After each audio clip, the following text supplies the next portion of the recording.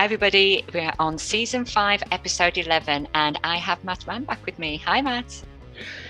Good morning to you. You keeping well? I'm very well, thank you. How are you? Yeah. The same. Rude health, I hope. Never could be too sure when you get to my age, but as far as I feel okay. Thank you for asking. Good. I was going to say, well, the sun is shining.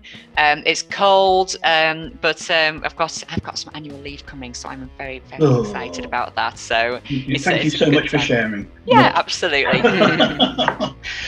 So today is quite a personal episode with me and Matt, and I'll take you all through it a bit more. But just so you all know, from the beginning, today we're talking about why I am declined by all insurers for personal income protection insurance. This is the Practical Protection Podcast. So to start things off, I'm not shy about sharing my health conditions. I think most people know at least 2 of them that I publicly share, and I share them to try and challenge people's mindsets of what these conditions are, whether or not that's someone who's a consumer, maybe some medical professionals, advisors, hopefully maybe some underwriters at times, maybe. But this isn't, an episode where I'm specifically calling for like any specific changes or anything, just maybe to hopefully spark some ideas. And what I'm going to do is I'm just going to quickly tell everybody my health conditions and a little bit about them and how they impact me.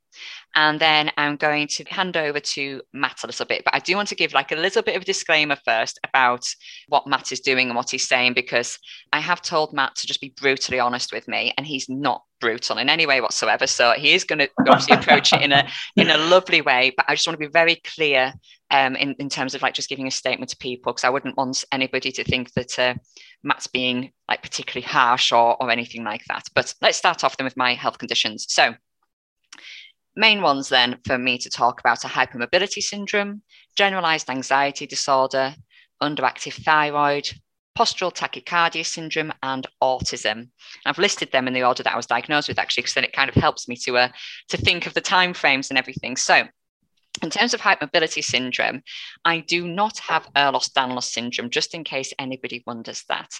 I was diagnosed at age 12, so that is 24 years ago, after having numerous breaks and, fractures and sprains, and people not understanding what's going on, not understanding things like, it could sound really daft, but as an example, like sports days at school, I was doing the exact same actions as everyone else, but not going anywhere. I can't run. It's very difficult for me to do that. I have tried it a bit as an adult, and I did do okay with it, but it's not really the best of things for me. But in terms of hypermobility scoring, I am full 9 out of 9 on what is known as the Baton score, which is the analysis of 9 specific joints to see if they're hypermobile.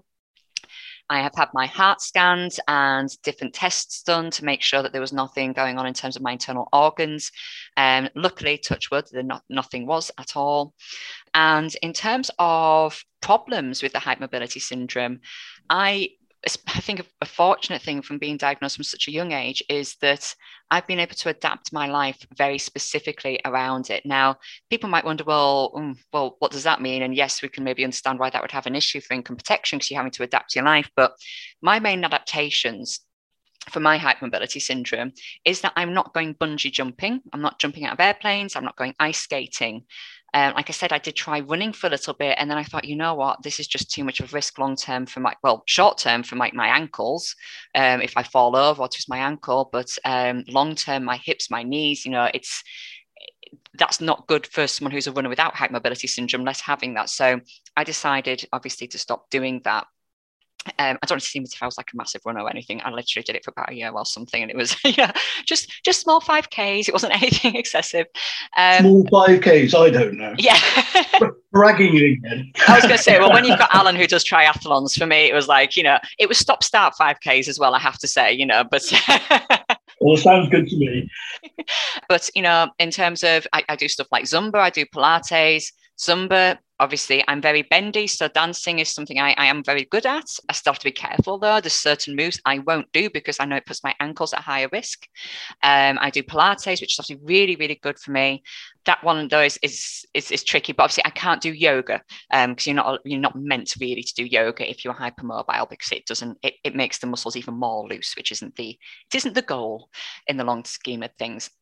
But in terms of any other adaptations I do, so I have things like wrist supports that go on my desk to just cushion my wrists against the wood of the desk. I have this very random rubber device, which sounds strange, but I put that on top of jam jars and things like that, and it helps me just get a bit more grip on things like that. It's a good idea. It's really, really helpful. I have to say, even Alan sometimes they're brilliant. I'm trying to think of what it looks like. I will try and think of something at the moment. There's something I think it looks like, but I don't think that's really appropriate to share. So I won't do that. The mind boggles, I think. Yeah, I'll tell you afterwards. And I make sure that if I have a pen, I use the right kind of pen. It's got a specific like little maybe more cushioned towards the end of it rather than one that isn't. So nothing extreme. I understand my body very, very well. And I haven't had, touch wood, any significant injuries since my mid-teens. And, obviously that's a really, really positive thing. In terms of and obviously, Matt, as we go along, you can, if there's anything I've missed or things you want to ask me about. If I may, yeah. Because, I'm feeding off what you're saying. And if we went through the list that we have, then I may forget some points. So it would be good maybe if I could comment after each section, if you want. Yeah, do you want to come back now on the hypermobility then? Yeah, if I could. Yeah, I mean, yeah. Let's just go back to absolute fundamentals here, and people listening will excuse me, I hope. Yeah. Just to repeat the blinking obvious, if I can use the term, that we're talking about income protection today, and that's a policy that is designed to pay out if somebody is unable to work through accident or sickness. So that is really the inability to work through. We'll talk sickness today as opposed to accident. I think it's more pertinent to the conversation. Is what an underwriter or any risk manager, for that matter, will be looking at, and they'll be looking at the obviously the medical history is key, but also occupation is very key, because most policies are the inability to follow your own occupation. That differs particularly with things like total and permanent disability, but that's not what we're talking about today. Yeah. So if we look at hypermobility syndrome, my questions really would be, and this is, I think I'm going to approach the whole conversation around the way I would disclose or give some ideas about how to disclose to the insurer. Yeah. So that's not just the end client, the customer, but that's also to IFAs or people who are selling policies, full stop, really. So I've got hypermobility syndrome. Some of the issues that would be raised in an underwriter's mind would be for a start, it would be the actual diagnosis of hypermobility syndrome. You've already commented on the Bateman score, which you got 9 out of 9.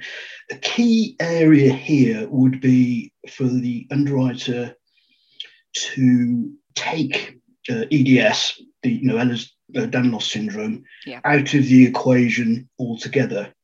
Because as you probably, I'm sure you know, Catherine, that hypermobile EDS is generally a progressive disorder. Yeah. And it can be pretty nasty, to say the least, for the person suffering from that. So a question I would throw is how do you know that you don't have EDS? That's a really tricky one, and that's something that I think would be. That's the challenge for the underwriter, you see. That's why I ask it. Because in terms of like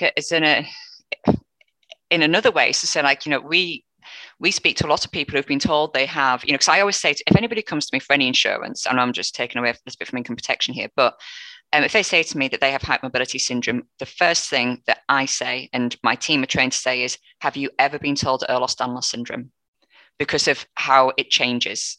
what the vision is, obviously, going forward.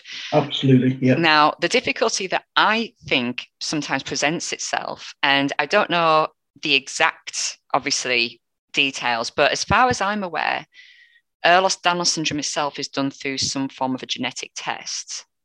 It can be.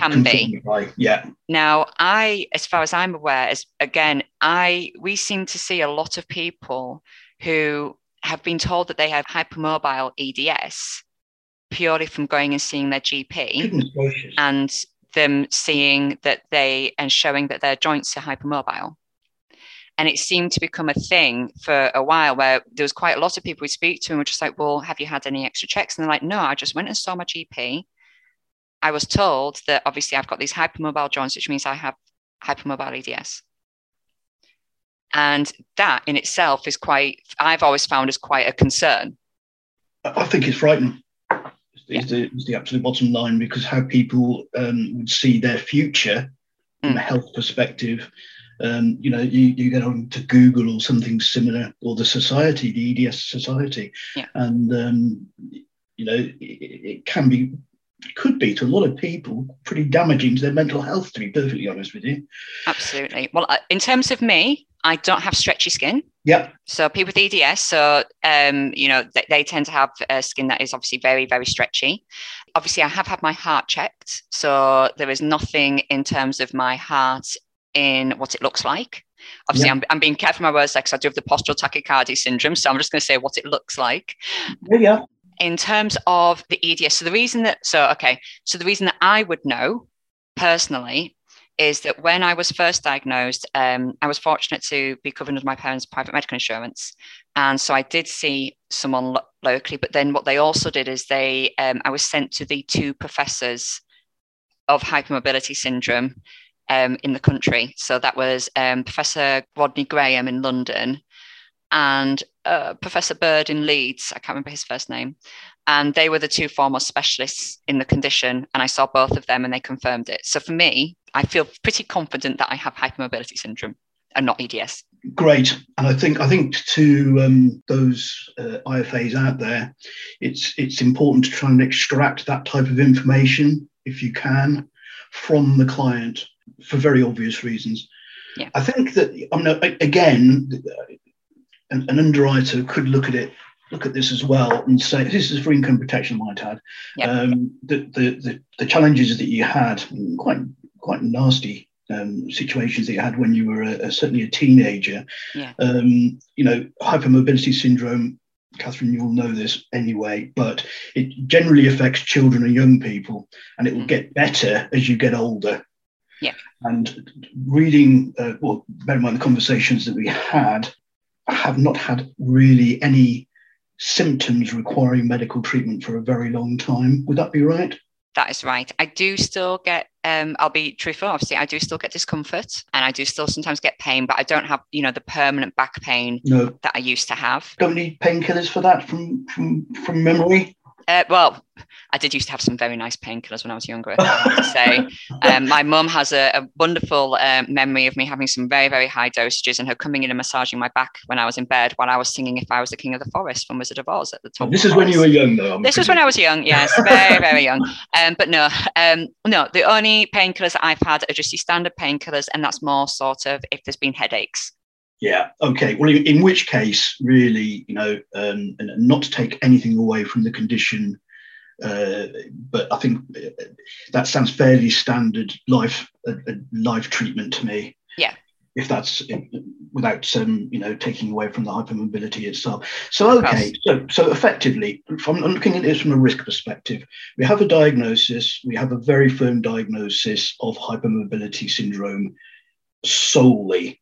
Definitely not EDS or HEDS. Yeah. You haven't had any issues that are worth noting from an underwriter's perspective for a very long time.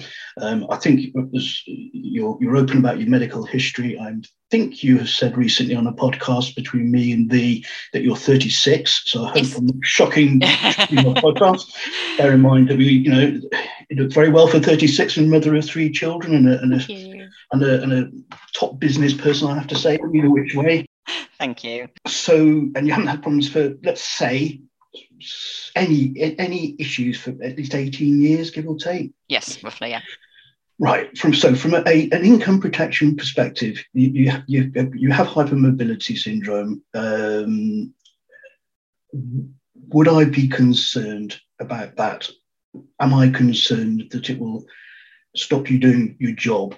Now, as people will no doubt know, our listeners, I mean here, that deferred periods. So that's the period of time when an insurer will not pay your claim, and you look after yourself effectively. And although there are immediate payment benefits out there in the market, the more traditional insurers, if I may, not belittle the dear friendly societies here, but would often look at deferred 4 weeks. So in other words, you look after yourself for 4 weeks, then the insurer starts paying your claim after 4 weeks.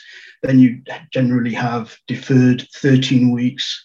So that's deferred payment, by the way, 26 weeks or even 52. And when I was but a lad, there was 104 as well, but I'm not sure if they still exist.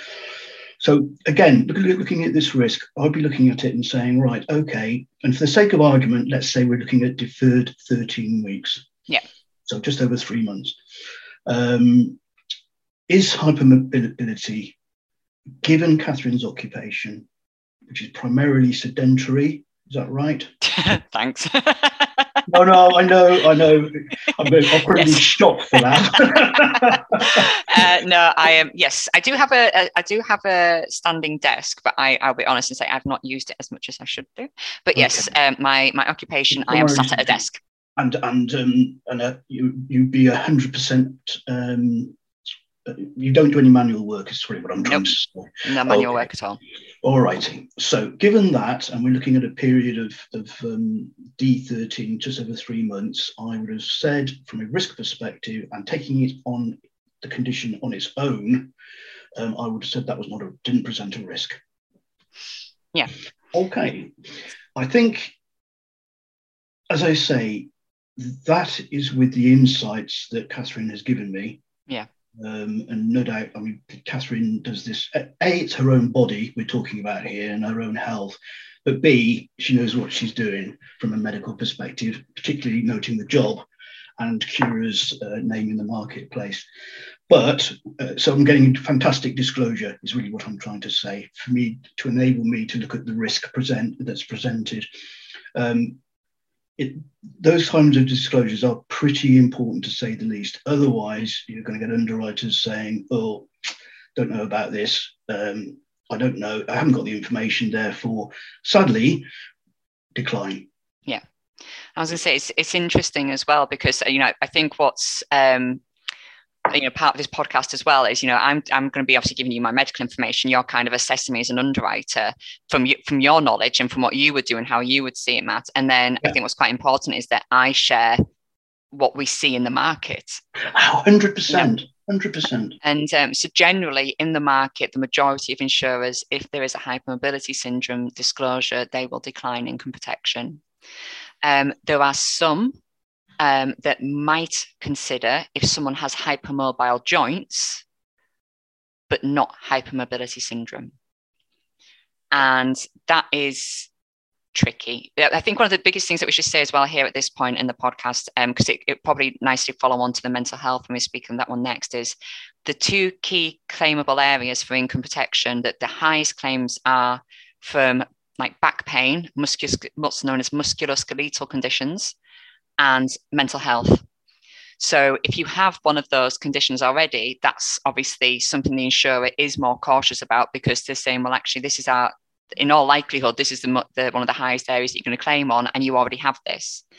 So I think that's probably why we have that situation. But there are some things that I think would be quite interesting to sort of chat about as we go along with that, Matt, in terms of, especially when we talk about like the mental health and sometimes what can happen with the policies, and what can be offered, especially for people down the mental health route. But it is interesting, I think, especially to hear what you say, in terms of like for me and my situation, why, I very much doubt that I would, ignoring all my other health conditions, if we just took the hypermobility syndrome, I very much doubt, because of our experiences, what we see on the market, that I would get income protection. And just as I say, because we generally just tend to see if it's hypermobile joints, it can be a possibility. I think there was someone that we were able to, because they had hypermobility, but purely in their knees. So that had a knee exclusion. So I think that's important to be clear of as well, is that, if you do have it and you get the cover, this is all to do with personal income protection as well. So this isn't talking about, potentially income protection that's set through companies or provided through employers. But in the personal income protection space, you would be getting exclusions related to, potential joints if you were able to get it. Yeah, I think the proof is in the pudding, and I think that's important to say, Catherine. And you have the proof of the insurer's reactions to it. I think if it was me, I would be saying, "Why are you declining?" And sometimes, rather than insurers who put pressure on their underwriters to shift cases from their desk, let's be honest about it, that will cause them to really think about the risk that they're looking at, and potentially change their minds. On some cases, that's not necessarily for everybody, but on some cases. Now, my experience would tell me that the case that you mentioned where they've excluded the knees, what are they? What? Again, I don't know the background to the case, to be perfectly honest. No, of course. But that smacks of, they think that the knees could be dislocated and cause a problem that way, or they would get arthritis in the knees. Would be my take on that. Now, if that individual hasn't had any problems since they were children, I would say that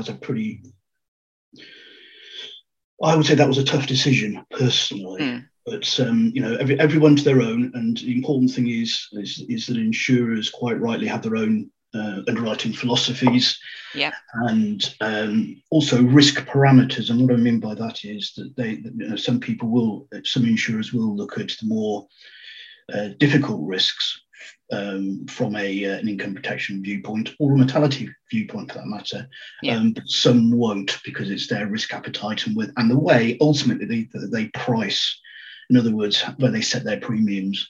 So I've never been one for saying, "Oh, you've declined that, and I've got plus 75 or 1.5 times the rate or whatever from somebody else," because I always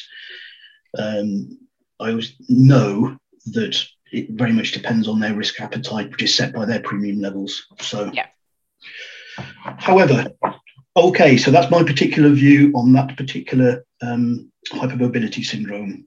Yes, absolutely. So let's have a chat then about the generalized anxiety disorder. So age 20, started having panic attacks. I had 2 bouts of agoraphobia. So the first time was around the age of 20, the second time was around the age of 23, I believe. I'm trying to think of the years and everything is how I was at different times. So obviously a good long time ago. In terms of my anxiety disorder, it's one of those questions that I always find really hard. When people say, when was the last time you had symptoms? It's very hard with somebody who has anxiety or depression or another mental health condition to say that, because there's also normal anxiety. I always use the example of saying, when I'm trying to get 3 kids out the door in time for school and us not be late, I get a bit heightened, as does everyone else around me, and Alan does. Alan wouldn't class that as him being like having an anxiety disorder. I would class that as, as me feeling a bit anxious, but then it's like, well, so what do I say? Do I say that was my last symptom of anxiety? Anyway, I'm going a little bit off tangent with that, but that's something that is very difficult to answer. Maybe a food for thought sometimes. Just to interrupt very quickly there. I think the key, and I would only maybe focus in on the word as an underwriter, but it's the disorder. So they're looking at for an abnormal, whatever that means, I have to say, reaction to a given situation. Yes. In the children's school, I would say it's completely, getting anxious about that's completely normal. But it's so difficult to say what is an abnormal reaction and what isn't. It is. Different for different people. Yeah, that's the thing. It's so subjective. It is so subjective. And then as well for people, especially if they're going to see medical professionals like GPs, you don't know what's being written down. It could be, they could sort of like say, they could write down, she felt a bit anxious the other day because, the kids were on one and she was, felt a bit anxious. Or it could just be, she had anxiety the other day. And then there's no context to it. So there can then be a bit of worry as to, well, is this going to be seen as a non-disclosure? So it is really, really hard. But for me, my main areas of issues are times where I feel that I'm not in control, which obviously I imagine some people will in some ways maybe have a giggle at, because I am someone who's very much someone who likes control. And it's just my personality type more than anything. But essentially, it really presents itself when I'm going into things like public transport. So on a train or maybe going on a plane or something, a situation where I feel like I can't easily get out of it. That's when it really presents itself. It's very tricky now as well for me when I'm saying things, because I'm trying to sort of say, well, it would maybe be this or that, but actually now that I know, and we should talk later on because I've been diagnosed with autism, I know that some of my reactions aren't my mental health, it's actually my autistic traits. So in terms of, as I say, those main areas are things where I'll say, well, my mental health means that I really struggle to go on a train or an airplane. But actually, it's actually my autism and sensory overload. But it's now because my autism has not been diagnosed for so long, it has become a mental health as well. Well, not become a mental health condition, because autism isn't, but it's a mental health condition has developed because my triggers and sensory awareness wasn't, I'm trying to think of the best word for it. It wasn't looked after, let's put it that way. Yeah. So it's kind of like a bit of an entwined thing, this one, but we're going to take them all as they are. So basically, let's look at it as in some ways, let's assume I don't have autism, Matt. So this is just purely mental health based. So mental health based, I don't like planes, I don't like trains, and I don't like traveling on my own. So as an example, and this is something I've spoken to some people about, not everybody, but I may as well just tell everyone. I tell everyone everything, really. I don't like traveling to London. Obviously, I'm in the north. I don't like traveling. I don't find it an enjoyable experience. It's about 5.5 hours, whether or not we do it by train or car. I definitely would not do that on my own. It is something I just would not enjoy in the slightest. I would feel very much alone, and I'd probably feel unsafe. And there's a number of, again, I will share most things, but not everything. There are a number of traumatic events that have happened in my life that mean I don't necessarily feel safe going long distances without somebody that I feel safe with. At the same point, though, I know a lot of people who are absolutely fine traveling and doing everything up, but I know that there's also a lot of people who don't like traveling on their own. So it's kind of like, well, it is my mental health, but for some people, they wouldn't class it as mental health. They would just class it as, well, I just don't like doing that. But for me, I think in all intents and purposes, Matt, let's assume that I'm somebody, obviously, I've lived with generalized anxiety disorder for 16 years. I had a couple of bouts of agoraphobia. The last time, obviously, quite a long time. Well, both times a long time ago now. I am on a mild antidepressant. I'm on 20 milligrams of citalopram. I've been on that for quite a long time. What else? I think that's probably about it. Oh, yeah. And obviously that I don't like traveling on my own. There we go. That's probably it. Okay. I think to paint a picture here, again, I would just reiterate, but not at the length I have previously with the hypermobility. The underwriter will be looking at this in the context of the anxiety disorder stopping you doing your job for, to use the example, 3 and a bit months or more. Yeah. Okay, so that's what we're looking at here. I think it's important just to remembering, Catherine, what you said historically, but am I right in that you've historically had some cognitive behaviour therapy and counselling? You mentioned citalopram. Yes. But you've never seen a psychiatrist, community mental health team, or ever been an inpatient. Is that right? Right. I will go down my list of questions that I ask people, and so I can be very clear. So yes, I have had cognitive behaviour therapy, and I've had hypnotherapy as well. I did see a psychologist when I was close to first being diagnosed, I have to say that was one of the worst experiences that I've ever had. I have seen a psychiatrist, but not for this. Obviously, I've seen it for my autism diagnosis. So I've never seen a psychiatrist for my mental health. I've never been an inpatient, never self-harmed, never attempted suicide, not had suicidal thoughts. I'm trying to think of any of the other ones that you were just mentioning. Yeah, no community mental health teams, nothing like that. It has just purely been me, GP, some medication, the hypnotherapy I did privately, cognitive behavior therapy. I think I did private. Yeah, I did that privately. I saw a psychologist, and then I privately saw a psychologist because, unfortunately for me, the one that I'd seen through the NHS wasn't a positive experience, but the one that I saw privately was very positive. Excellent. When did you last see a psychologist? Oh God. I would guess from what we've said, we've talked about historically, it's somewhere between. It must 2005 to 2008, so 15 years ago, give or take. It would be 10 years ago, actually, because okay. no, 10 years ago. No, it'd be more than 10 years ago. It would be beginning around the beginning of 2011, because that was when I became pregnant with my first child. And whilst I was thrilled, I was also terrified. So around that time, probably, yeah, I'd probably say 10.5 years ago, because it was around that time that I was having the hypnotherapy and also saw the psychologist, just to make sure that it was just talking therapy, basically. Yeah, I mean, that's a life event though, isn't it? It was a big life event, and it felt, with everything that I've got going on, it was very much a case of like, I'm not good enough to do this, kind of thing. I'm not going to be strong enough. And there was lots going on at that time. I was just finished my PhD as well. Goodness gracious. I don't know. So just a few things. Yeah, I can say that again. Righty. Okay. So going back to the generalized anxiety disorder, and particular comments that I think an underwriter would be focusing in on would be that the comments that you made about travel, yep, and so on and so forth. Public transport. Now, the straight question is, does that stop you in any way doing your job?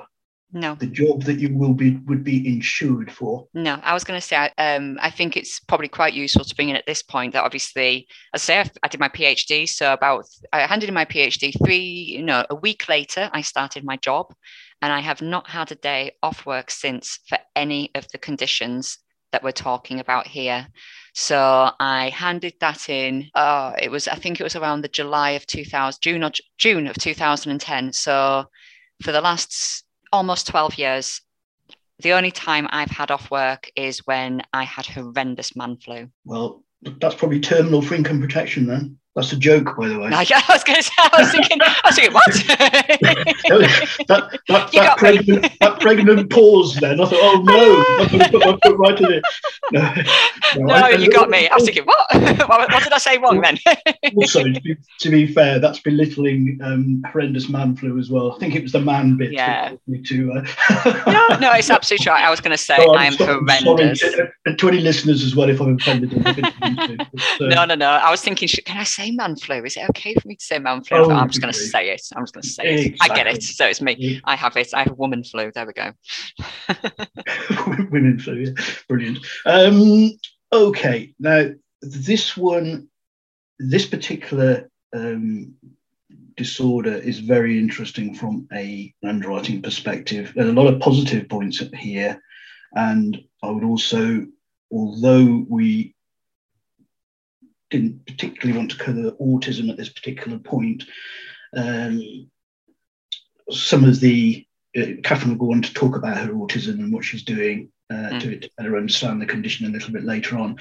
But I think that I hope that would have a very positive impact actually on this general anxiety disorder that you suffer from. Yeah. By the way, I could be completely talking out of order, for which I apologise. No, I hope you're very much right. Well, indeed, yeah. I certainly hope it does, although it's a little bit early doors at the moment, of course.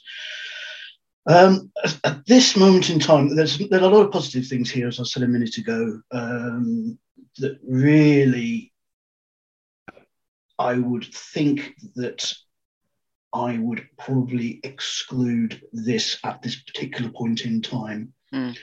Okay. Why? It is continuous. Yeah. Which you've talked about. The interesting thing is here, and I know you and I have had the debate, is that what you are doing, I believe, and please correct me if I'm wrong, is actually looking after your mental health. Yeah. And there's always this situation where why do people get penalised by underwriters for looking after their mental health to those who don't? Yes. And that is always in fact, I'm not entirely sure I know, even after 42 years of underwriting, the actual answer to that.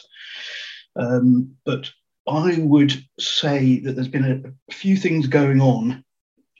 For instance, we'll talk about POTS a little bit later on, relatively recent diagnosis there, the autism, relatively recent diagnosis there, that I would probably exclude, but look to review in I don't know, it's a difficult, these review periods, or postpone, in other words, I think is really what I'm trying to say, maybe to people. Just postpone cover, not for your whole policy, by the way, as at this moment in time, but postpone reviewing an exclusion for maybe a year or two. Yeah. That is primarily because, let's look at the postural tachycardia is an interesting one, POTS in other words, but the recent diagnosis of autism, and far more importantly, forget the actual diagnosis of autism, is what you're doing about it. Can we just go back? But that's why I think at this moment in time, and on balance, even for a D13, I would exclude, but I wouldn't say that it is something that I would review. Sorry, Catherine. No, I was going to say, is this, because I know we've just sort of jumped towards the POTS, are we just talking about if we just focus on the mental health though? Yeah. In terms of the mental health, so you're taking the POTS into account with the mental health? Well, I know it's hard to distinguish them all, but I was sort of thinking if we just kind of go, right, if you had someone who didn't have POTS and autism and all this other stuff going on, so someone with a generalized anxiety disorder, okay. What I would probably anticipate that we would see, and I think this is quite an interesting one, if I refer back to the hypermobility in a little bit as well. But if we were looking at purely the mental health, the anxiety disorder, I would expect to see income protection offer, but with a mental health exclusion. Yeah. I would. It's an interesting one. I probably would as well, on balance. Yeah. It's one of those things where I think that in some ways, depending upon the question sets and everything, I actually think it could be quite straightforward to get the insurance as long as people are aware that there would be that exclusion there. And what's quite interesting for people to be aware of is that if you have something like a mental health exclusion on an income protection policy, with some insurers, they discount the premium because, as I said earlier, the mental health is usually such a high claimable condition that because you're having it excluded, they will reduce the premiums lower than what the standard premium is, because of the fact that you are obviously having quite a big area excluded from the policy.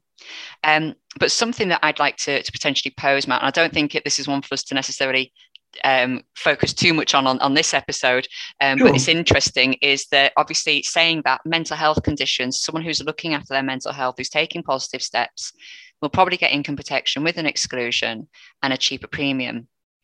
But on the other side of things, somebody who's maybe got something like hypermobility syndrome, so a physical condition, who's taking steps not to do something that would, in a sense, cause them to maybe have time off work, doesn't have the same kind of option. So with quite a lot of people and a lot of different physical conditions, people actively do things to make sure that they don't put themselves in, like for me, I don't want to do something where I'm going to break my leg. It's, or heighten that risk. It's something I really, really, really want to avoid. Yeah, but no, absolutely. So it's just something intriguing to maybe. I'm putting that out there for underwriters to maybe have a little think about. Yeah.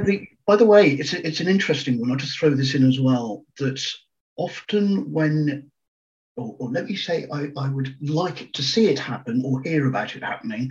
It's certainly something that I encouraged my underwriters to do when I was in corporate world. In fact, I did it myself as well with another part of the techie team, and that would be the claims people. Yeah. I would, or my underwriters would come up with an exclusion wording and say to the claims people, this is what I'm intending it to do. This is what I want it to do. Will it do that? Yeah. Will it actually do it? So the wording is very important within these exclusions. And why I've gone off on a tangent slightly there is hypermobility syndrome. Are we saying that nobody will exclude it? The reason for that, I mean, I would have to do some pretty in-depth technical reading around it. But what else? If an insurer excludes hypermobility syndrome, we damn well know, excuse my damn, but we know that it's not EDS. Yeah. You know it's not EDS. Okay, what would the claims people, would that work in a claims situation if you excluded hypermobility and you broke your leg, just to use an example? It's a difficult one. It's a very, very difficult one, because I think it's if anything, it comes down to the situation, doesn't it? In some ways, and and again, that's why I'm thinking we can't focus on it too much on this episode, because we'll go around in circles, won't we? But it's like it's one of those. No, but it's one of those things, isn't it? Sort of like going, well, yes, it would be excluded, but then it seems unfair if it was excluded if they were in a car accident. Oh, indeed. And the leg was broken, because I mean that's just one of those things. At the same point, if somebody has, I don't know. And I'm not saying this is the case. I'm certainly not speaking on behalf of all hypermobile people. But say for me, if I suddenly went skiing and I broke my leg, for my personality, I would be thinking, well, that's kind of my own fault, because I did something that really, for me and the way that my body works with hypermobility, so not everyone with hypermobility, but my own personal body, I know that I should never go skiing. It's just not something that I should do. So in that situation, I'd be kind of thinking, well, fair enough, then I'd understand the insurer not paying that, because I made a decision and did something that put me at heightened risk. However, obviously there's a lot of people with hypermobility syndrome who would potentially be going off skiing, would be absolutely fine and not be the same as myself. So I understand completely that it is not an easy situation, and you can't then, there's only a certain amount of individuality that can go into these things, I think. So with me, I can't ever go skiing. Someone else with hypermobility might be able to. You can't kind of have a rule book that works. I don't know. I don't know if I'm saying it right in a sense. Everybody's body is completely individual, and it's very difficult to make it generic enough to work for everyone. Oh, indeed. Yeah. I suppose what I'm trying to get at here, and again, I'm just thinking of time and things like that, is that creating non-automated exclusion wordings is something, and tailoring them to a degree, is something that can be used in the underwriting of the more unusual conditions, for want of a better expression. That's really what I'm trying to get at here. Now, whether I know that underwriters are under a huge amount of pressure to shift cases, but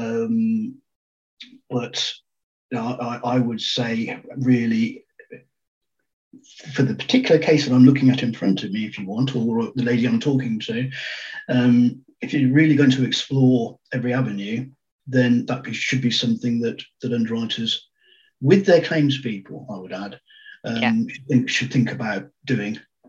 I think that's where I'm kind of coming from on here. Yeah, absolutely.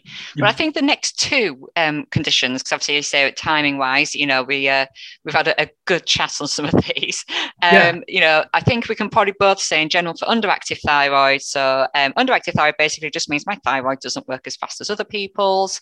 I take 50 milligrams of levothyroxine every day just to try and make it do its thing that it needs to do. As far as I'm concerned, Matt, probably similar to you, I can't see this as being something that's going to be of a massive concern to underwriters. I don't think so, no. The key is keeping your thyroid levels under control. Your doctor, your GP should be taking regular, I don't mean by that every week, thyroid test your thyroid levels to see that everything is okay. And again, if I go back to, is this going to stop you doing your job for 3 months? I'm giving you history. You don't, you've had one period, I believe, where you've had to change your treatment. Yes. A long time ago now. Hold on. Either which way, it wouldn't cause any alarm bells running for me. Okay, brilliant. Postural tachycardia syndrome. So this is a quite an unusual one, I think. So I was diagnosed with this last September. I've known that I've had it for pretty much forever. So for me, postural tachycardia syndrome presents itself in a number of ways. In that the main things are that if I stand up too quickly, I can go dizzy. And being very clear about that in terms of going dizzy, it can mean that I get black circles in my vision and I can't see for a few seconds until it all settles back down again. What did I do? So in a situation like that, when that happens, and obviously I don't think that necessarily this will be taken into account by underwriters, but just for general knowledge for people. So what I simply do in that kind of a situation, if I've stood up too quickly and I'm going dizzy, I will just drop to the floor in the sense of I'll crouch. I'll do like a superhero pose, where they suddenly land on the floor. I do that. And that is my way, because then it means that it stops. I have fainted twice in my life because of it.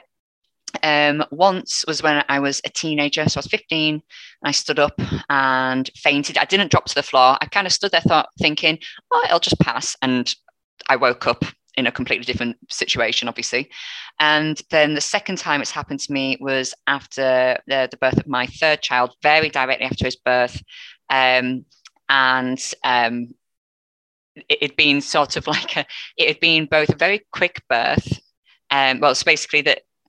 Well, it was just, it kind of like I was in a long time in the water bath thing. It was very warm. I hadn't eaten for a long time, for good, 12, 16 hours. The delivery itself was very quick, because that is one benefit of hypermobility syndrome. The babies come out nice and fast. Yeah. And all was done, all fine and dandy. Everything was fine. I got up to go to the bathroom and just dropped. And obviously my body had been through quite a lot at that stage. They're the only times that I have fainted. The other thing with it is kind of like connected with it, I think is connected with it, Matt, you might correct me, is that I have sinus tachycardia, which I think is all of it's interconnected. So that side of it is that my heart goes very fast at times. So if I'm in a stress situation, so harking back to the public transport and airplanes, or if I'm exercising, my heart goes very, very fast. If I'm doing a Zumba session, so I'm 36, and I am 6 foot and a little bit heavier than I want to be at the moment, at around about 12 stone. And when I exercise, my heart rate can very easily get into the 180s. Now, I've had my heart checked completely through exercise, stress tests and everything like that. And my heart, it does go fast, but it goes fast at the right, I'm going to hopefully say this the right way, Matt. It goes at the right rhythm that it's meant to. So the pattern of my heart and it's the rhythm and everything like that is exactly what it should be. It just happens to be working at a higher level than most other people's, that would be my age and build and everything like that. Yeah, absolutely. I think the key issues there for an underwriter would be looking for any structural issue within the heart, which has been excluded, of course, so that's fine. Also, rhythm disturbances as well can obviously cause a problem with things like strokes and so on and so forth, and that is not an issue either. Yeah. On the basis that I think you said that any increases happen at the same rate as a normal person. Yes.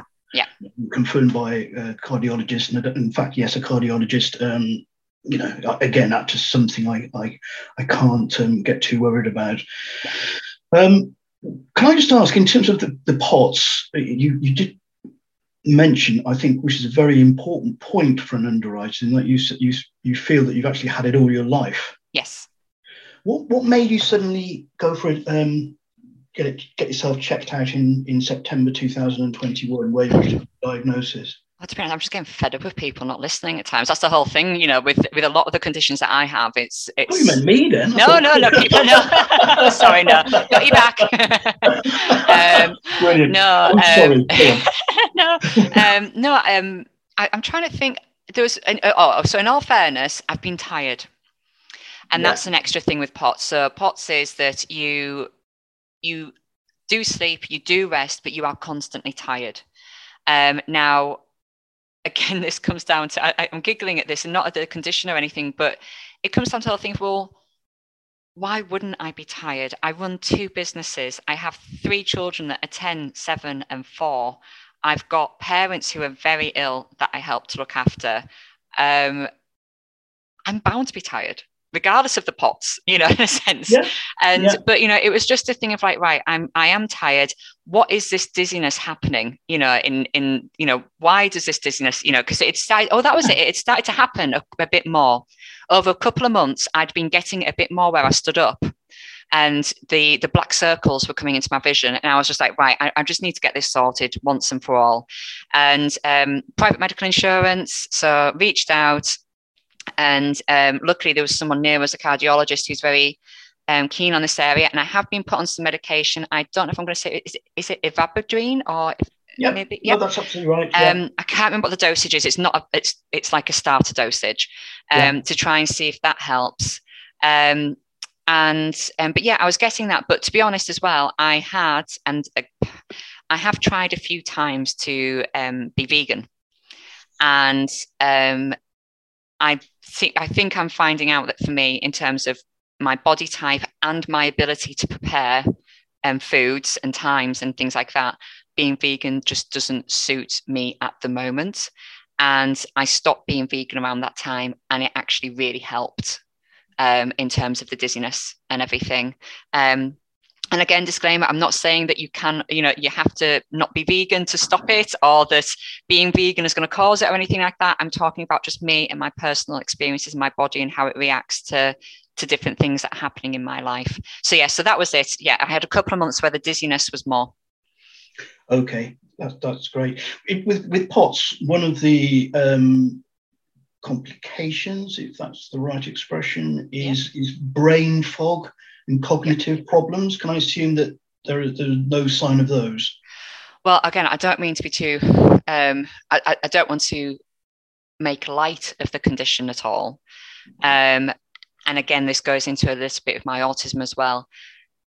It depends. And I don't think I have brain fog. I think I have 3 young children who don't stop talking. And I find it hard sometimes to remember some things. I genuinely don't think it's that. I don't think it's brain fog. I think it's the kids. But at the same point, I can't say that I remember absolutely everything with the same accuracy that I used to when I was younger. But again, we'll talk about that possibly a bit more in terms of the autism. Okay. All righty. Well, look, thank you for that. In terms of the income protection side, when I was first thinking through here, I was looking at the diagnosis of September 2021. I think, but a key issue for me is that you think you've had this all your life, and it has not impacted your ability to work very, very hard, and have 3 little lads. I just remembered something as well. So the reason again why I think I've had it all my life is that when my heart rate is going really high and all of this, so maybe that's one of the signs of tachycardia, I'm not sure. But basically, when I was younger, they had said that I had childhood asthma, but actually the sensation and the feeling that I had when I was younger is exactly the same as the feeling I get now when I exercise. And the reason that might not, people might think, well, why wouldn't you have known that or monitored that more? So when I was diagnosed with hypermobility syndrome when I was 12, and because of the injuries I was having, the guidance at that age was to not do any form of exercise at all. So from the age of 12 up until my early 30s, I didn't exercise. And that might sound strange to people, but yeah, I didn't dance because of the potentially all the risks and everything. I say I didn't dance. Obviously, when I did do some clubs and I did dance at clubs, but I didn't do like full I didn't do cardio. I didn't do any of that kind of exercise for all those years, for almost a good 20 or so years. So I've only just started to realize that some of the symptoms that I feel now through exercise actually mirror what I experienced in childhood. So sorry, Matt, that was just an extra thing as to why I thought all my life.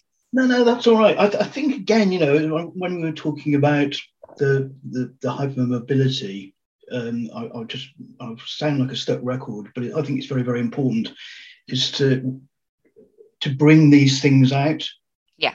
If and when people look to apply for particularly income protection insurance, because otherwise you're going to be leaving the underwriter with in a difficult situation of them not really knowing the full picture. Yeah. And full pictures on income protection are very, very important, particularly with mental health, particularly with things like postural tachycardia, POTS, and also, let's be honest about it, also yes, we've talked about hypermobility, but generalized musculoskeletal issues as well. Yeah. It's important. I know it's quite difficult to think of how an underwriter's head works. I'm not quite sure myself, to be honest with you. But you can guess, Catherine, you mentioned it already, you can get questionnaires that do delve down a little bit more into the questions. Medical questionnaires, sorry, I'm talking about here. So musculoskeletal disorders, as an example, mental health disorders as an example. Yeah. And that, if you're unsure quite what to ask and how to delve down, those will certainly give you a few clues. Yeah. But yeah, try rather than just simply say POTS. Yeah, I would delve down into it more and give the underwriter as much information as you possibly can. Absolutely. That's me said on that one, if I may. No, that's fine. I mean, for me, in terms of what we see, we would generally be expecting postural tachycardia syndrome to be accepted for income protection and for it to be a bit of a premium increase. Now, that is to say that obviously we are talking, that there's been the investigations have been done, everything is being managed well in terms of symptoms and everything like that. That's what we would generally see from our research. Does that kind of match what you would think, Matt? Well, yeah, generally, I think I would, again, I think here, things like dizziness, and it doesn't apply to you and your job, but dizziness can be an issue if, for instance, you have a manual job, let's say working at heights, driving, doing some heavy machinery, so on and so forth. So yeah, in your scenario with your occupation, then yeah, I will tend to think there isn't too much of an issue here. Key though for me, I would have to say, is that you've had it all your life. Yeah. It wasn't just a recent diagnosis of only 6 months ago. Yes. You mentioned, or I took that you were on a trial with ivabradine. Yes. So we're not necessarily at the end of that particular. Yeah. How do I put it? Well, it's a new treatment, isn't story? Is that right? I don't know if that's the right word. On POTS yet. Yes. And we don't quite know maybe what's going on. That's the only thing. But on the basis you've had it since you were a youngster, then I would feel darn more comfortable. Brilliant. Okay, so the last one then, autism. So I will give a bit of background about that. So obviously this is all linked in with my mental health diagnosis as well that I now know. So I've been diagnosed with autism classed as level 1, which was traditionally diagnosed as Asperger's, but they don't diagnose Asperger's as its own condition now. It is just classed as autism and you're somewhere on the scale, or they might say high functioning autism. And again, they don't specifically say that anymore because there feels that there's a negativity to people who aren't maybe considered to be high functioning, what that kind of negative connotation of that wording is. So I was diagnosed. So basically, this was something that I had done privately, and it was to try and help me, I think, understand myself more. So when I was just going back a little bit to mental health. So when I was first diagnosed with my mental health in 2020, and I saw that psychologist, and this does feed into why I said I didn't have a positive experience. There was multiple things that weren't positive about it. But one of the first things when I went into the sessions was I said to her, I think I have Asperger's, because obviously at the time that was specifically the wording then. And she actually just laughed and said, no, you don't. And then that was the end of it. And I didn't have the confidence to ask anyone again. And what was lovely is that I was speaking to some people within the industry recently. It was it's been about a year ago now. And we were chatting away, and they were asking me about, like, well, what happens for people who are autistic when they're going for insurance? So I was going through it all and everything. I was saying anything. And as I was chatting to them, I happened to say something like, oh, obviously I don't have autism, but I have this thing called hypermobility syndrome. So I can appreciate how it can be quite tricky sometimes to know what to do with insurance. And this was all done by Zoom, because obviously we're in lockdown. And they kind of, I don't know how, but they both kind of like looked at each other on the video. And I don't know how, because they weren't together, in separate places. No. And I was just like, what was that look? And they're like, well, and they said, not always, but sometimes, hypermobility syndrome is linked to autism. Yeah. And I said, well, I was like, I have thought about this, and I was like, and I don't want it to, because I was really worried then about seeming as if I was like negating or trying to jump on the bandwagon of the people I was speaking to having autism, and then me saying, oh yeah, I can be one of you guys, kind of thing, which I didn't want to be. But in terms of my autism and how it affects me, so obviously some of it's going to sound terrible, because a lot of it is not going to sound very modest. So I'll say the positives, because I really, really do want to focus the fact that autism can be a positive and not necessarily negative. So for me, the positives are that it's given me a very analytical mind. I remember things very well. So going back to the brain fog, Matt. So, what can happen is, and sometimes, and it's just something that with me, but it can, I think sometimes, I want to say freak people out, and I don't want it to sound like as if it's something freaky, but I remember distinctly at university once I was chatting with someone, and they were like, oh, no, we didn't do that course together. And I was like, yes, we did do that course together. I'm like, no, we didn't. I was like, yes, we did, because I was sat in this row and you were sat 6 rows behind me. Then this person was stood in front of us, and the room, and I described the room and everything, and everyone around me was just like looking at me like I was really strange. And I made a joke of it and just said, oh, I've just got a really weird memory. Dreams, I can literally tell you my dreams probably like over a good 2 hours and everything. And like Alan's always having a bit of a giggle with me, and he says, right, he goes, if you're going to tell me about a dream, let me get a cuppa, because and he'll say, he goes, you'll start it off, Kate, sorry, going, right, in my dream it was the day of the 3rd of June and the spring air was nice and there was a mist on the floor, and I'll start it off like that. And it's true, I have an incredible amount of knowledge in terms of detail. It helps very much in terms of the business, and the way that I describe it is kind of like I feel like I have about 20 different routes of conversations and things going on in my head, which in itself is really positive in terms of fast decision making, also seeing flaws in systems and in communications. That's a key thing that I can do. But it also can sometimes get me into a little bit of trouble, because for me, and it comes down again, this then feeds into a little bit of the social and the mental health side of things. So if there's a project in front of me and we need to plan something, well, I've gone down very, very quickly. I've gone down 20 different routes or so, figuring out which ways are going to work, not going to work. And then I'll say, all right, we need to do it this way. And that can make it seem like I'm very abrupt and blunt. And that sometimes it's something I've had to work on very specifically. And this feeds in, obviously, as well, Matt, into the terms of, like, does it affect your ability to work and things like that? Sure. It doesn't, in a sense, affect my ability to work, but it does, because I have to watch myself and how I communicate to make sure I don't put other people out.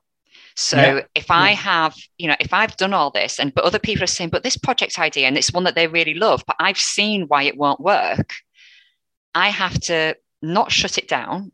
I have to make sure that I talk about it in such a way, and it sounds awful, but to help them go down the route to see why it won't work in the long run. Yeah. And it's really hard, because it's hard because I don't want to seem like I'm condescending. It's hard because I then also instinctively, my instinct is to not waste time, but I have to in my head, because of the fact that I'm having to make sure that everyone else catches up with me.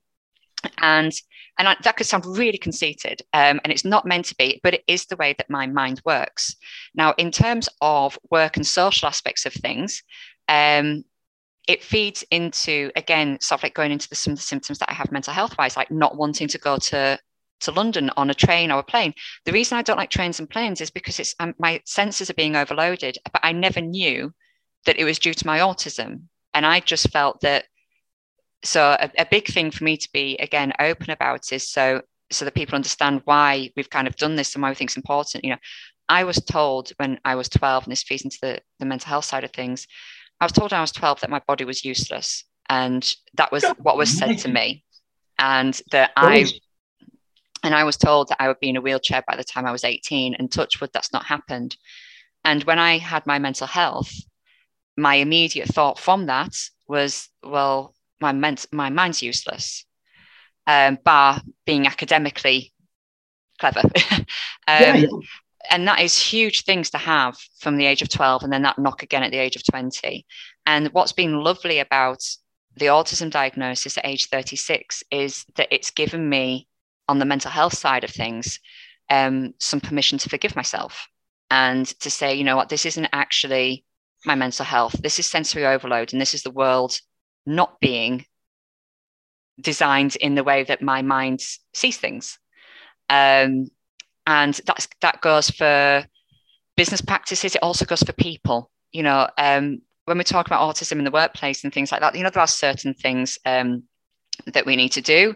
You know, people, we live at the coast, and people, I think, have like a rota of when I'm not in the office, because I ban fish and chips from the office because the smell triggers my autism and the smell. And I can't be in the room if there's fish and chips there. And you know, there's other things as well. And I think I feel like I've gone like on a bit of a side tangent for this in some way. So I do apologize, but I'm just trying to make sure that I explain it to people. I went through as well a moment when I was first diagnosed, if I kept apologizing to people all the time at work. And again, was trying not to be condescending, but I was doing mind maps, and I was going, I'm really sorry if I'm going too far ahead, but I've just found out I'm autistic, and I might jump certain areas. You might not know why I've jumped that way. Please just stop me. It's my fault. Just stop me. And I'll go back and I'll explain to you how I've jumped. And everybody was so lovely. They were so, so nice, because they were just like, you know what? It's okay. You know, you don't need to apologize. It's fine. I will let you know if we need to go back a step. And that was really, really lovely. But, you know, at the same point, you know, there can be times I can be a bit blunt or a bit abrupt and really try not to be, but it can happen. Just the thing is, I think with everybody, anyone can be blunt and abrupt. It doesn't have to be autism. But, you know, it is something that I do have to work on. For me, from a work point of view, so from a traditional work being able to do my job point of view, I see my autism as an asset. For the ability to go out and have drinks with everybody afterwards, I see my autism as a negative, in a sense. But please do feel free to ask away, Matt, about how I am in the autism side of things. Okay, well, thank you for being so open for a start. It's fascinating, absolutely fascinating. And from a personal perspective, for you as a person, I mean by that, you know, it seems to me you're on the first few rungs of a very, very positive journey. Yes. Without any shadow of a doubt. And I would never apologise for seeing the world in a different way. I think the world would be, well, if we can take the world as a positive, I suppose some of the things that are going on in it, you know, we wouldn't be here today if it didn't have people who had autistic traits in it, let's be honest. And I know when we spoke about autism historically on the podcast, there are some incredible people, extremely successful people who are autistic. So, you know, I would personally take it as a very positive thing. Yes. As I say, I think you're on the beginning of a journey here, which, you know, I'm pretty confident. Don't know you that well, Catherine, by the way, but I'm pretty confident it'll be all very positive stuff and certainly help with the anxiety disorder. Yeah. Or at least it'll open up an understanding of which you've just articulated, really, some of the things Absolutely. you do about the sensory overload, etc., and why they're actually happening. And I think, if it's a guess, and I hope it's the way I would react, would be that once you know why a particular feeling is occurring, then that's half the battle in for want of a better expression, controlling it.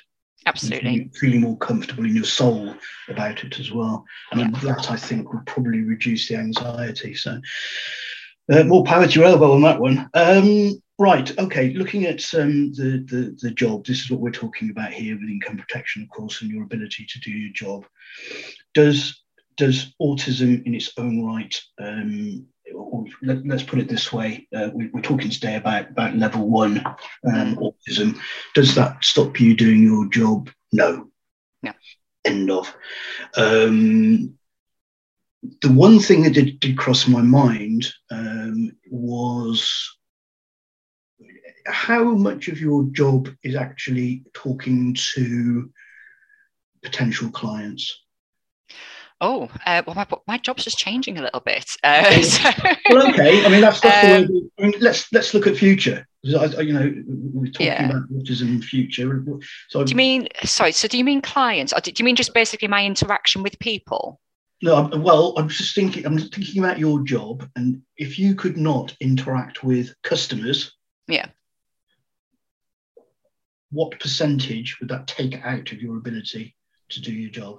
Oh, so my ability to not interact with customers based upon a typical week. Oh, I'm going to say. Let's say. You have to be precise. Right. Okay. Yeah. I'm just trying to think. So, no, let's say a day. If I spoke to customers for a full day, that would be that part of my week, because a lot of my week now is training the team. Yep. And obviously, so training our new advisors and marketing and compliance, as well as, so I do advise people, but training, marketing, compliance is now currently kind of some key areas for at least the next foreseeable few months. Okay, and you does and all of them need interaction, except compliance. I don't have to have interaction from compliance. I could be quite blunt. That would probably suit me really well. I shall leave compliance to you, Catherine, I think. Although in saying that, I find it fascinating as well, but then maybe that's just me.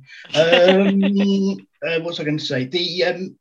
So what I'm trying to get at here is the fact that you feel am I right in thinking you feel uncomfortable talking to people who you don't know? No, I'm absolutely fine talking to. This is interesting. I feel very comfortable talking to people that I don't know, like clients, on the phone or video calls. And I would think I'd be the same in person. So my difficulty with feeling comfortable with new people is if I'm in a social situation. Right. Okay. Because business-wise, I mask. Yeah. And does the fact that you know what you're talking about also help an awful lot there? Where in a social situation, I have no idea what to talk about. I'm just kind of like, right, do I talk about work? Well, I can't talk about work because, they're going to like me. But yeah, in work, it's just like, right, well, I often think of myself, and I've always said this, I kind of sometimes feel like I'm acting in different roles. So in terms of so when I've spoken at conferences before, and obviously some of the listeners here will have heard me speak at conferences.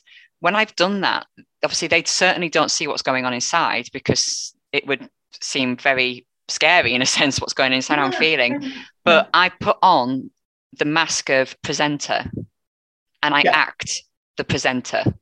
Yeah. And so when I'm speaking to people in terms of clients, in my version, how I can describe it is I put on the mask of advisor, and then it becomes professional and I'm just doing my job. Yeah. No, that's absolutely fine. I was just, I suppose, again, looking at your occupation and the skill sets you needed in your occupation, does any of these conditions stop you doing it or hinder you doing it? And the answer to that is no, from what I just heard.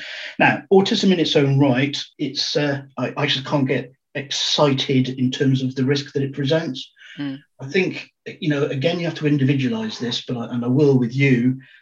positive journey, which will certainly help, I think, hopefully, some of these, certainly the anxiety disorder. So again, in its own right, it just doesn't cause me an issue. The one here that I would make me uncomfortable would be the anxiety disorder that you have. Yeah. That said, I think particularly with the work that you're doing in the autism spectrum, if you want, I hope would help that. Hence why earlier I said, I would probably look to put an exclusion on, but say to you, let's review in 1 to 2 years, let's say 18 months, something like that. And at that particular time, it would be a conversation around how's all the work that you've done with better understanding your autism and explaining to you why you get stressed in certain, in certain situations, because that helps you in your life. But ultimately, at the end of the day, I don't mean to patronise you there. You will know, but we are looking at your job here. That's what the insurance pays out on your inability to do your job, and the anxiety disorder, if it got worse, potentially would. You've already talked about it's one of the biggest claims areas there is for insurance companies, but. You a clumsy expression, but you're doing something about it. Yeah. No, absolutely. I think that's interesting. I think what's interesting as well to see what we see in a sense when we're doing the research. So we do get quite a mix in terms of the research, and obviously quite a lot of people with autism do have mental health conditions as well. And we tend to get a mix of being told, well, obviously, we might potentially exclude mental health. Some of them say, well, actually, we're not concerned if it's, the autism. Some others say, well, autism, we're declining. I've got some in front of me that I can see as well, where when it's a mixture of Asperger's and mental health condition, it's some of the insurers are saying, well, it's automatic decline for income protection, which I think is quite a sad situation in many ways. But there's a mix though, and what I'd say is, whilst I'm saying that, is for anybody who's listening who is similar to myself, obviously, it's always worth asking, because there are some who are saying that, but there are others who are sometimes saying, well, actually, we can potentially look at this. There is likely, especially if there's a mental health involvement, there's likely to be a mental health exclusion. If there isn't any mental health history there, then there could be options. One thing I would like, and I think is really important to be clear on with this as well, is because we do sometimes have these questions, is people come to us and they maybe do have a stronger health condition, not necessarily just autism, but a stronger health condition, which means that they're in receipt of state benefits, so like personal independence payment, or potentially even they may still be on some of the older ones where it was to do with disability allowance. Things like income protection are not designed to ensure those benefits. It is purely from worked income and from being in employment or self-employment. So I just think that was quite an important thing to just clarify there at the end there, Matt. Yeah, no, absolutely. Okay then, right. Well, I think that's been really good. Does that help at all? I think it really is helpful, and I think it's really good as well to just finish on here, towards the end as well, to just explain. So we've said all this is all in relation to personal income protection. If you have the ability to access something that's known as group income protection, it can be completely different what the outcomes are. There can be really, really favourable options. And quite a bit of the time, there can be options without exclusions for the pre-existing conditions. That's much more specific advice side of things that we need to go down to. We are absolutely really pushing our timing here, so I can't really go into that today, but there is a group insurance episode out on the podcast that we did previously, so please do have a listen to that if you want to know more. But obviously, thank you everybody for listening, and as always, thank you so much for your insights, Matt. I hope that today has obviously put some people's minds at ease in terms of access to insurance, what they might face, hopefully some favourable information. Some of it is maybe not being as favourable as people would maybe want, but we're trying to be as realistic as possible so that people know what to expect. And I also hope that it really sparks some ideas for change with the insurers and reinsurers. And as always, I'm always happy to chat to people very openly if they do want to talk about anything, or specifically any product developments in this area. Next time, I'm going to be back with Roy McLaughlin, and he's going to be joining me with our special guest, Catherine Betley from Grief Chat. And she's going to be talking about her company and counsellors and how they're helping people to cope through some incredibly tough times. If you'd like a reminder of the next episode, please drop me a message on social media or visit the website practical-protection.co.uk. And don't forget that if you have listened to this as part of your work, you can claim a CPD certificate on the website too, thanks to our sponsors, the Opta members. Thank you again, Matt. My pleasure. Cheerio.